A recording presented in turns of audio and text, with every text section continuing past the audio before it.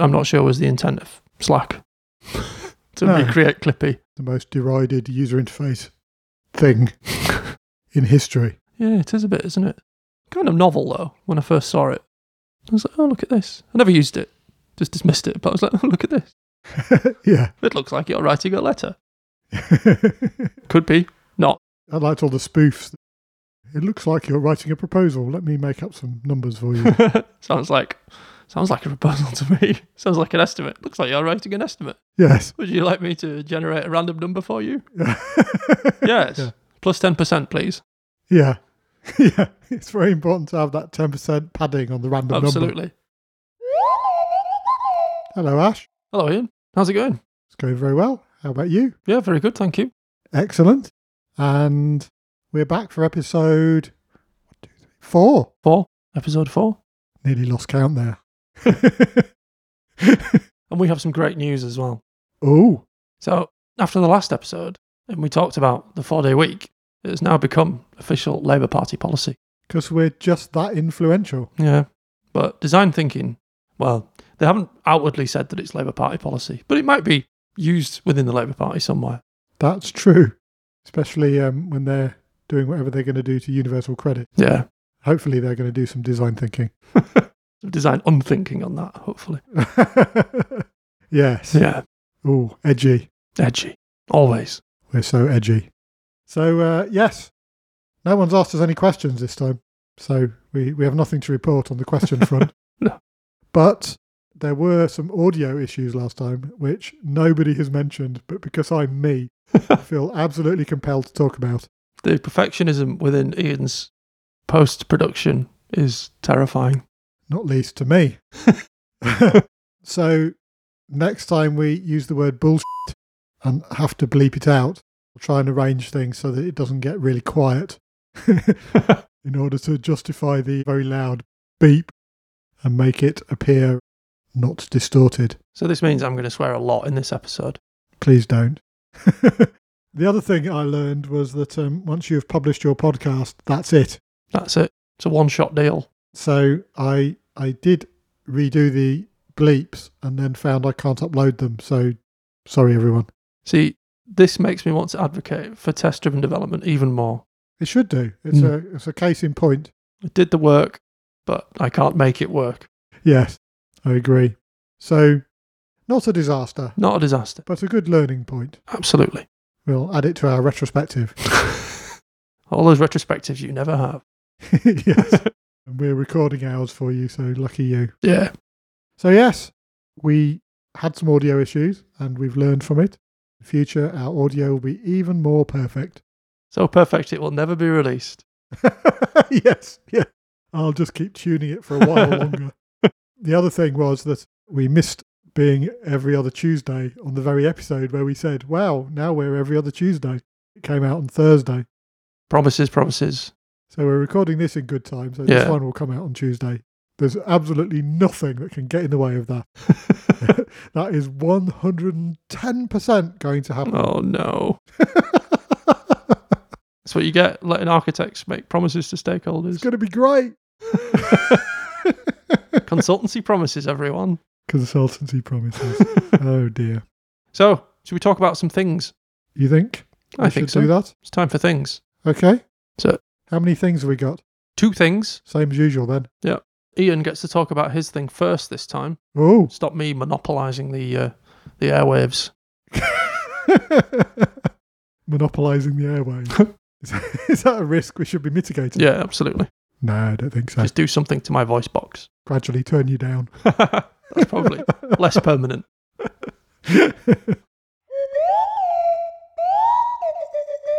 So Ian, what's your thing? Well, my thing is, actually, I can't say the name of it because if I do, the device that's referred to will light up and start talking to me. Can we turn the device off? Maybe we can. I'm bringing the device over here because we may want to try out something using it later. Okay. And I want to hold it next to the microphone so okay, that cool. all our listeners can hear it. So, my thing, after all that shenanigans, is creating an Alexa skill. Oh. Which is something that seemed very difficult. And then when I actually tried to do it, was a bit less difficult than I thought. So I thought, let's talk about it. And Okay. then maybe people will feel empowered to go and do their own one. Sounds good. You can go to Amazon Developer Services at developer.amazon.com. Yes, there will be a link to that in the notes because that's just the way we roll.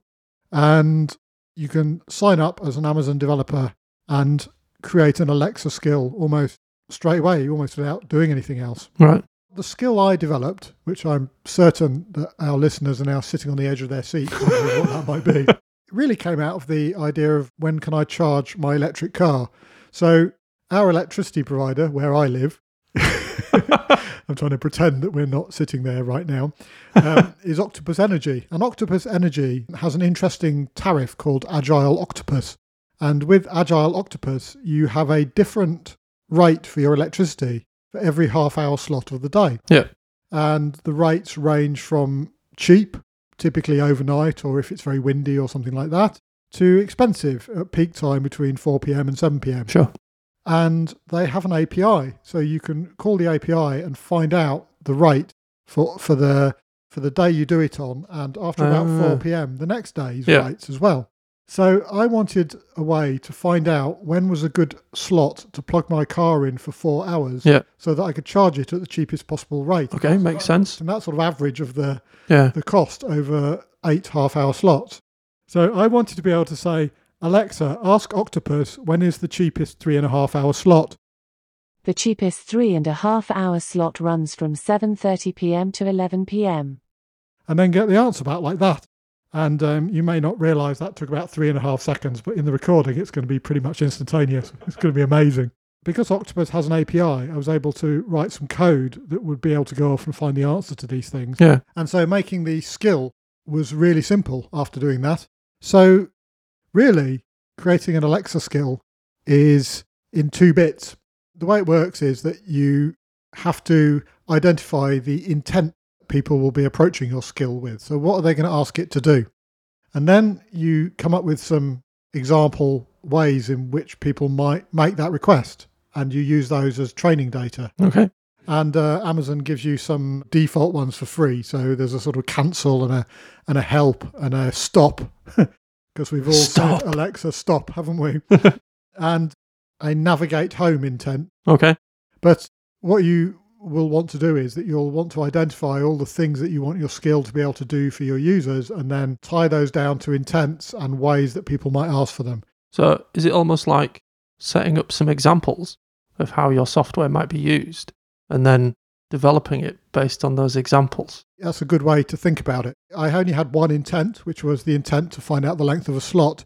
And Amazon make it really easy for certain types of things. So you can put in a thing actually called, confusingly, a slot, where you say in your intent, for example, what is the cheapest 4-hour slot? And in that you put an indicator where the words 4 hours occur. Yeah. And you designate it as a duration. Right. So I can say when is the cheapest 90-minute slot, or when is the cheapest 1.5-hour slot. And the hard work of translating that into a duration is done by Amazon. Okay, that's cool. Because you could write a lot of code to handle all those scenarios, couldn't you? Oh, absolutely. It would be impractical. Yeah. In fact, I thought I was going to have to do that to start with, and I was sort of approaching the task with less than 100% enthusiasm. Then you'd be like, oh God, it's a leap year. Oh God. Because I'm not saying that everything I've ever tested that uses time as one of its primary drivers is utterly broken, but that's exactly what I'm saying. Yeah, I can quite see that. And having done some time-based arithmetic in the course of doing this, I totally get that. There's a great blog about the falsehoods that programmers believe about time. I'll add that to the show notes as well. That's something I should probably read. I am thinking should have read before this. Yeah. Well, I'm thinking of making this, sort of productionizing this a bit and making it so that I can release it beyond just my developer account. Yeah.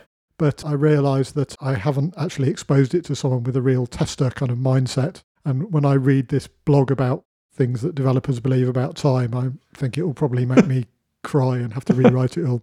Once you've provided the intent and you've maybe put a slot in there to translate durations and things like that, then you need to supply an endpoint. And the endpoint is really just, here is the interface that Alexa will call to actually process this piece of speech that is relating to this Okay. intent.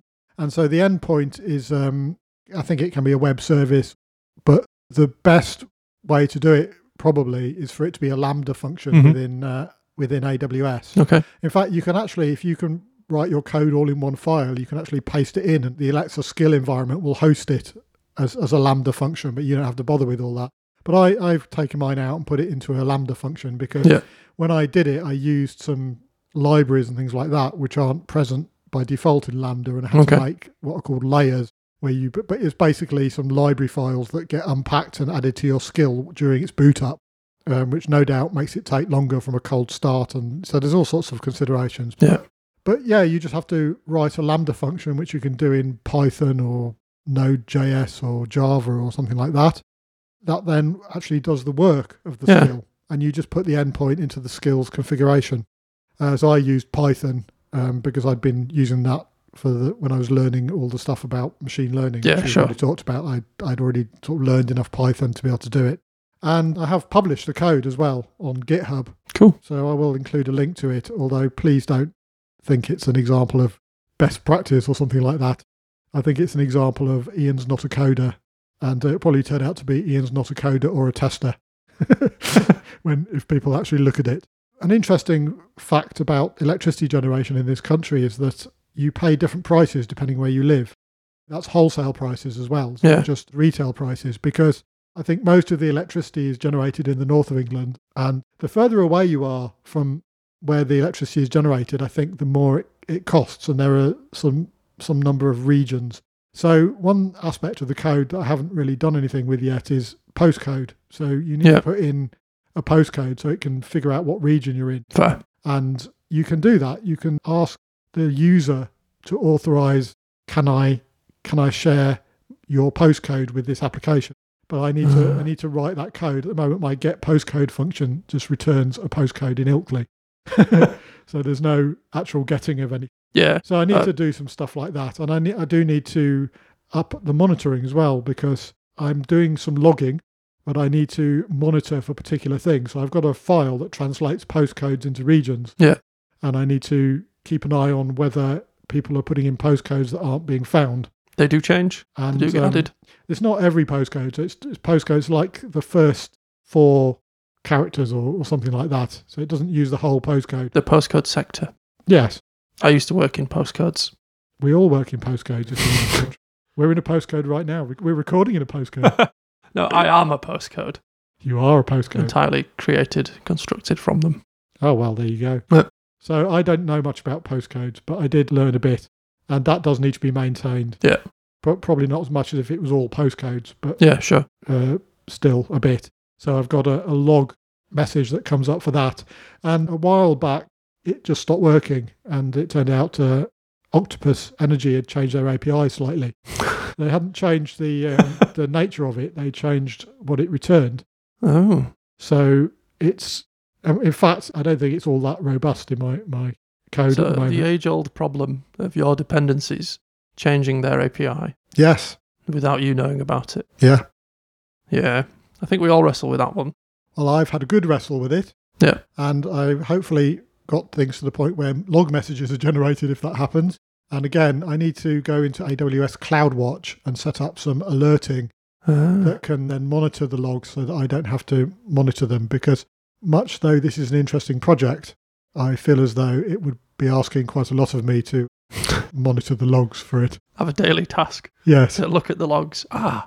There's been a change I'll- in my Octopus API integration. I'll just charge the users a tenner every time they ask it when the cheapest slot is for the... Yeah, I feel like that would be a labour of love, wouldn't it? Yeah, so I think some alerting is Yes. apposite. Yeah. And I dare say there's some more productionizing things that I'll probably end up doing Sure. when I look into it. I had a plan to do that this month, so I haven't touched it for a while. As you can see by looking at the GitHub, the state of the code, it hasn't been updated for a few months. But I was going to spend some time this month to try and make it into a service that anyone can then install on their Amazon Echo. Yeah, sure. So yeah, that's my thing. I encourage everybody to go and figure out how to make an Alexa skill for your favourite thing, because actually it's pretty cool and it's not as hard as you think. Yeah. the thing that really intrigued me about this thing was the thinking around, well, this information is publicly available over an API. So how can I use that? Save myself some money, make life better in some way. Yeah. Which is a really cool way to think about technology, I think. Think about your specific problems or what you want to achieve. And then I'm sure there'll be other people out there who are probably thinking the same thing, or they will find it useful even if they didn't quite know how to express it or create the technology behind it. Yeah, for sure. And I think that's actually the great thing about releasing or providing access to your stuff via APIs. So I think huge kudos to Octopus Energy for doing that. Definitely. Because they made it possible for me to come up with this as an idea and to do it. And actually, you can imagine such APIs being able to be integrated with smart home things. Yeah. So that your washing machine of the future will call an API to find out when to run. Your washing machine of the future. You heard it here first. Yes. It will just turn itself on. It'll fill itself up and turn itself on. Well, maybe you could have a washing machine of the past and a smart plug socket. Because I think a washing machine of the present will not be fooled by a smart plug socket suddenly turning on to start. But a washing machine of the past, which doesn't believe in such things, would just turn on and get on with your washing at the right time. I enjoy thinking about the beliefs of washing machines of the past, present and future. Well, you thought that here first. Having reached peak washing machine, I feel as though we should move on. So, Ash, what's your thing? So my thing this time is about the tech industry dividing cities or areas or regions or whatever into haves and have-nots. Ooh. So this is made a bit more relevant and personal because I think the key example is San Francisco, say. For sure, yes. We read a lot about that. Yeah, absolutely. Which appears to be the frighteningly logical conclusion of tech driving an area into such terrible inequality that even the tech people are getting annoyed by it. But the reason why I wanted to talk about it this time was I saw an article about it in the Yorkshire Evening Post, which is one of our newspapers in this region, talking about our nearest larger city, which is Leeds, which says it's becoming in danger of being divided by the booming tech sector. So Leeds has always been described as a donut city. So geographically, it has a very wealthy middle, wealthy centre, and then a poorer inner area, and then a wealthier outer area. So, and if you squash it, the inner wealth squirts out in random directions. Trickles down in random directions. Yes, of course it does. I'll cut that very poor joke. Yeah. So there's already like a geographical divide there, but now there might be a further divide as well in terms of the tech sector growing, generating lots of jobs and revenue, but that only going in certain directions. My experience of that over the last few years has been interesting. It's been positive in some ways because as a tester, a few years ago, testing jobs were very poorly paid in Leeds compared to development and architecture jobs. But since the area started booming a bit more with more tech companies like Sky moving in, then testing salaries have gone up a lot. Probably not achieved parity, but they're certainly much, much better than they were. I personally have found that this tech boom within the tech sector has started to equalise a few things, or at least drag a few more roles along. Sure. But then outside of the tech sector, then maybe you don't see the same amount of benefits. Yeah, I think that's right. And I think San Francisco does provide the really stark example of that, doesn't it? Yeah. Where the tech salaries are super high, paid by Google and Facebook and all the sort of Silicon Valley companies there. They're super high. And the contrast is just really stark there, isn't it? Yeah. And it would be really good to find a way to avoid that happening in Leeds. Yeah, definitely. I like the description of a donut city, Yeah. despite the bad jokes that come to mind. Yeah. It's not very good if Leeds turns out like San Francisco. Yeah. Yeah. And I think if you've already got sort of geographical inequality, then having certain sectors which are booming and others not so much probably just like entrench that inequality as well, which would be really sad. But I think that tech companies have a number of things they can do about it as well. Is it put bus services on so that their employees don't have to mix with the... Well, that's Or is that just San Francisco? I think that's the San Francisco way, isn't it? But I think there's probably other ways that you can start to spread the the benefits of a growing tech sector. Things like coding clubs, for example. Have you ever been involved in a thing like that? No, I haven't, but have looked admiringly at them. I think it's a really good idea. Yeah, absolutely. So I think there's endeavours like that, and then attempts to bring us out of the thinking that the white male with a computer science degree are the people that work in tech, and trying to bring more people from different backgrounds into technology as well. Such as there's a particular like a women in tech group in Leeds called Empower with Tech, which do a great job at that. Yeah, and that's super important, because any industry that loses or that doesn't have diversity is definitely underperforming in terms of what it's able to do, and also who it's able to serve effectively. Yeah. Because from my experience working in Leeds for quite a few years, is that a number of companies maybe they want to hire locally, but they tend to advertise the jobs quite widely as well and try and tempt people to move to Leeds to take them. So already, I think there's probably signs that the tech sector boom is already looking outside of Leeds, because the skills just aren't there, or at least the companies perceive that the skills aren't there. And then you get to the kind of infrastructure problems of how do you travel around the north and stuff like that. Yeah. I mean, Manchester obviously has good levels of tech skills, but it's asking a lot for someone to commute from Manchester to Leeds every day. Yeah, I've tried because that. It's an excruciating journey. Yeah. As you know, because you've tried it. Yeah, absolutely. And I think I've seen a few different attempts at bringing people sort of into the tech world. And most of them are kind of like the phenomenon of having an academy to bring people along. I think, again, that suffers from you must have a computer science degree syndrome, which is a very exclusionary principle. Yeah, and actually not right. No, it doesn't actually bring you that many benefits, really. It just brings you more of what you already have, which means you'll probably just do the same things that you've always done. I think that there's something in that about professionalism in the IT industry, and we need to find ways of doing that. But I think saying starting from a computer science degree is the only way to go in would be a terrible shame. Not least because I would not have a career in tech.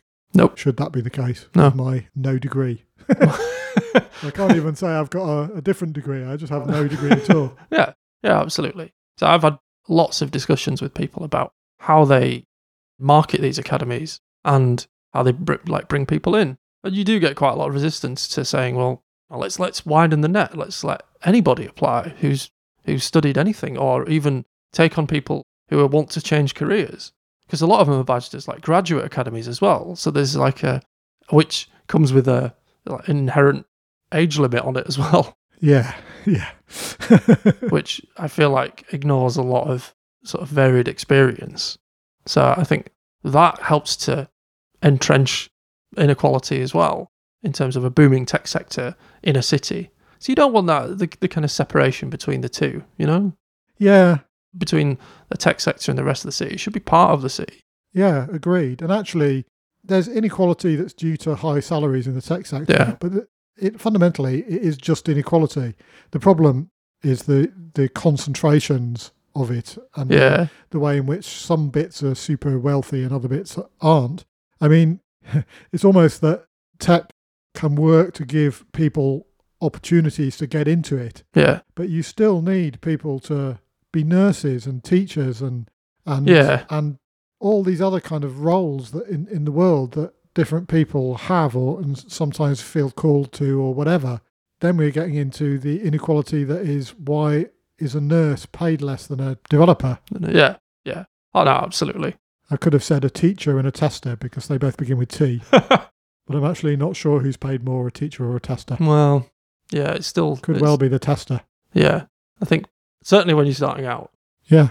But do you think that companies, in terms of enticing people into tech from different backgrounds, do you think they will do it, or will they just take the shorter term expedient path of just hiring graduates from the same old pools? Or I have quite a healthy skepticism when it comes to companies and doing that, because I've had some experiences in the past where they haven't done that. Well, they have particular pressures, don't they? So they have some quarterly numbers to make. Big companies, they live from quarter to quarter. Yeah. And there are always some people in those companies who are thinking, well, we need to think about longer term problems and longer term solutions, but they will tend to be the exceptions. And the rule will be people who are trying to make, get to the end of the week and make the number of sales they have to make or build the thing they have to build. Yeah. So people are thinking in a short-term way, naturally.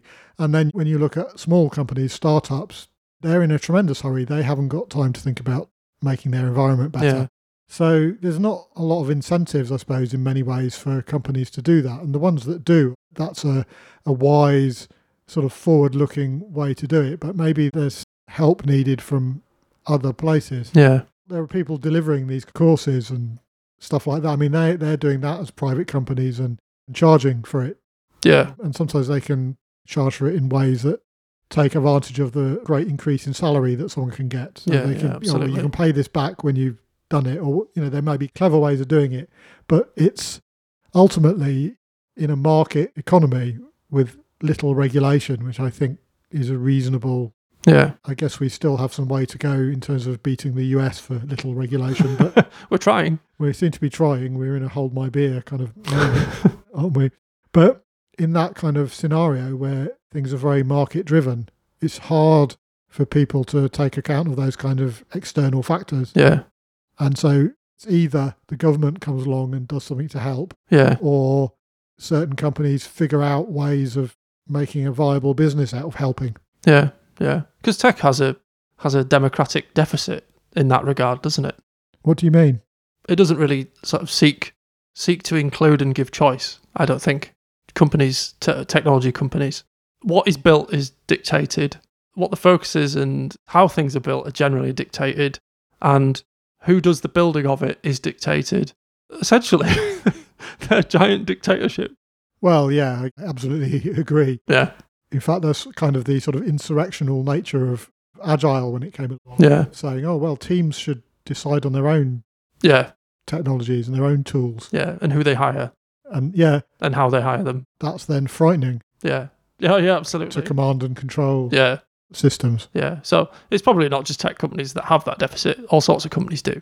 But because we're talking about tech companies Yeah. and tech booms within cities, I just think that dictatorial nature kind of spills out into the wider how tech interacts with the city as well. As in they start saying, well, give us a tax break and we'll move here. Yeah.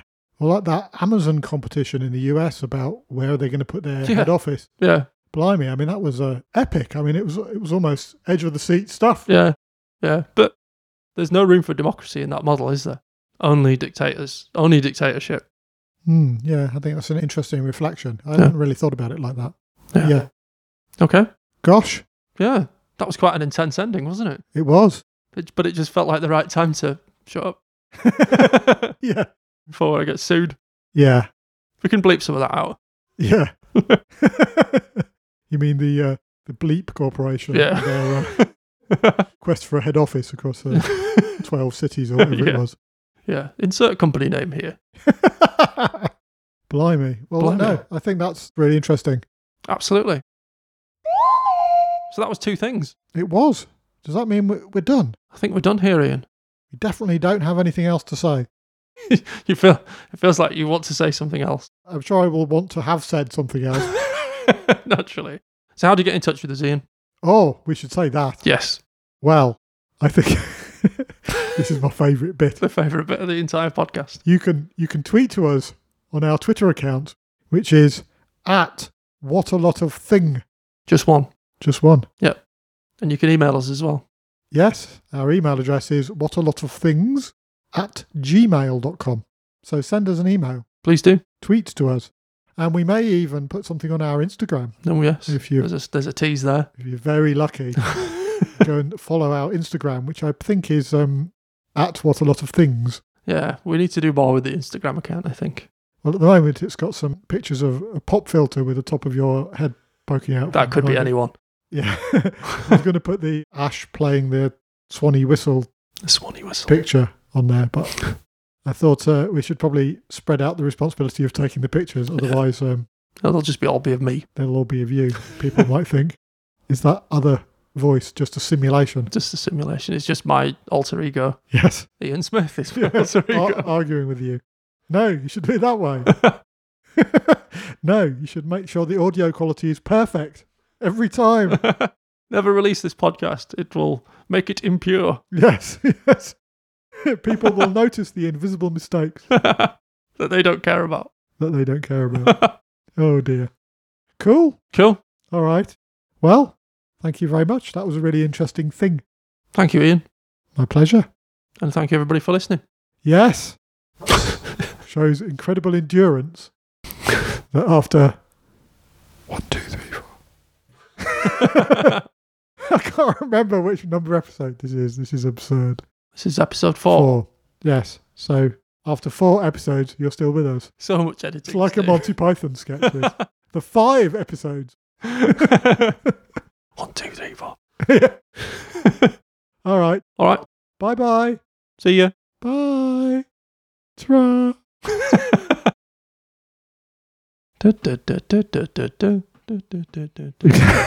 That's the theme tune from D'Artagnan and the Three Muskehounds. We need more singing on this podcast. That wasn't singing.